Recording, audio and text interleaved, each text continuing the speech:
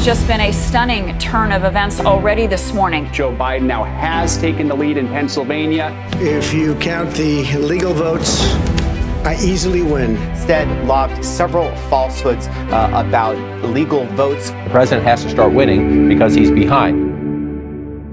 Hello, I'm Jason Dick, and this is The Transition, a special edition of Political Theater.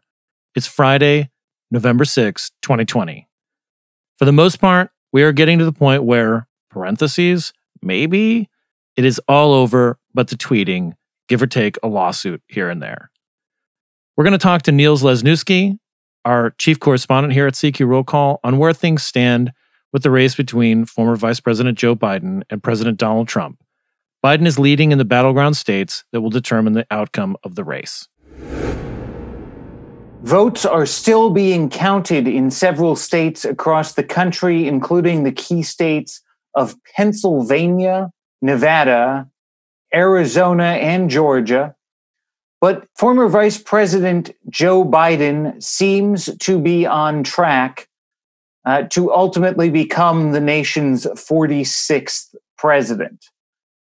Transition planning is already underway. There's a federal law that requires planning for an orderly transition that was actually largely written by Ted Kaufman, who is a longtime Biden advisor, who was the appointed senator from Delaware, who took over when Joe Biden became the vice president. So the planning is underway. There's increased security presence in Wilmington, Delaware, where the Biden campaign has set up in a parking lot outside of the Chase Center for what could be a victory speech as early as Friday evening. And there are discussions already underway about how to get an administration up and running, especially during a pandemic. There will be probably fewer in-person events during the transition period than we might expect in a normal time. There'll probably be plenty of events on Zoom, WebEx, and other technologies like that. Video conferencing will continue to be the norm. Some of the transition planning might have to wait until after we know what happens with the expected Senate runoff elections in Georgia, because who Joe Biden picks for his cabinet might depend in part on whether Mitch McConnell is still the majority leader of the Senate or whether the job goes to Chuck Schumer. And now to Stephanie Aiken, a member of our At the Races team, our crack political reporter on where things stand with the Senate, particularly in Georgia, where we are dealing with 2 runoffs in January. Because of a retirement, Georgia had 2 Senate races on the ballot on Tuesday. Both were extremely competitive throughout the cycle. And now, as the last ballots are counted, it's looking extremely likely that both will end in a January 5th runoff that will ultimately decide the control of the Senate. Democrats need a net gain of 3 seats to control the majority in the Senate. That's if Biden wins the White House and Kamala Harris can cast a tie-breaking vote. The races in Georgia weren't considered their best opportunities, and that's partly because of the state's rule that requires candidates to get more than 50% of the vote, or else the 2 finishers go to another election, which is what's happening now. And Democrats went into election night confident about their chances in at least 4 competitive races, and they were feeling pretty good about a number of others. Things didn't exactly go the way that they planned, though. As it stands now, Democrats gained 1 seat, a net gain of 1 seat. 2 other races in Alaska and North Carolina haven't been called, but Democrats there are trailing. In Georgia, the first Senate race, that was to fill the unexpired term of Senator Johnny Isakson, was supposed to go to a runoff all along with 21 candidates on the ballot. And that's exactly what happened with Senator Kelly Loeffler, who was appointed to the seat by Governor Brian Kemp last year, and Democrat Raphael Warnock advancing. That race was called pretty much right after the polls closed on Tuesday night. But the outcome of the other race between incumbent Senator David Perdue and Democrat Jon Ossoff was a lot less certain. Polls there showed extremely tight margins all the way until Election Day. And at first, on Election night, it looked like Perdue could win it outright. His vote total was hovering above about 50% for a while, but as more absentee votes were counted, that slowly started to shift until both Perdue and Ossoff were below the 50% threshold. That's where it stands now. As of this recording, the race hasn't been called, but Ossoff has already gone in front of supporters in Atlanta this morning, telling them he's certainly going to push it to a runoff. Senate Majority Leader Mitch McConnell said this morning that there would be 2 runoffs in the state, and both candidates are sending out fundraising appeals.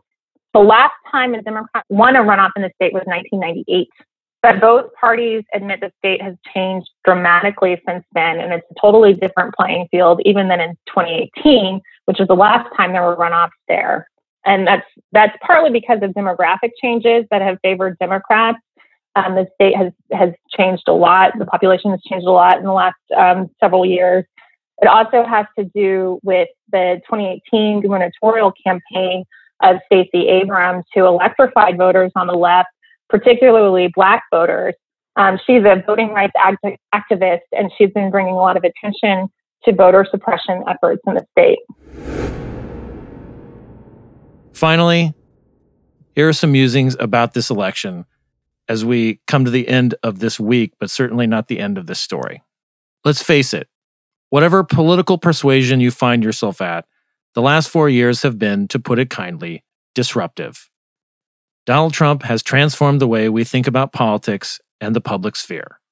In 2020, there's been an increased turnout and engagement of voters in this race.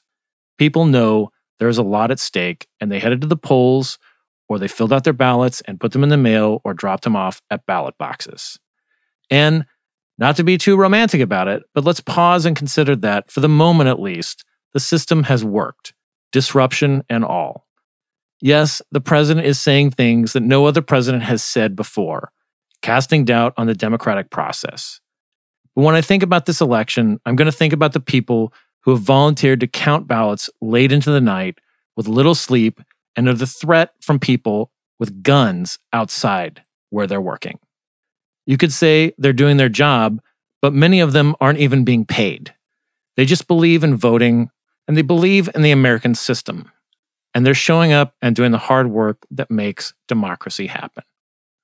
I'm from Arizona, and I was heartened to see that the governor there, Republican Doug Ducey, had this to say about the vote counting, as many people counting votes face protesters outside and pressure from the White House. In Arizona, we count votes received up until Election Day. That's it. No judges have intervened and no last-minute changes have been enacted.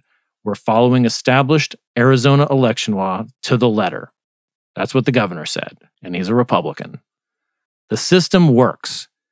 It is not pretty.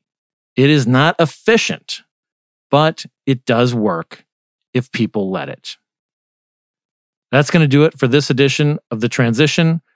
I'm going to take a little bit of time off, but I have some excellent colleagues who will stand in for me, who you'll be hearing from a lot lately. Jim Saxa and Catherine Tully McManus will be taking the mantle and co-hosting Political Theater. I will be back next week, but in the meantime, follow along because we'll be here trying to figure out, like everybody else, what's going on. Thanks for listening.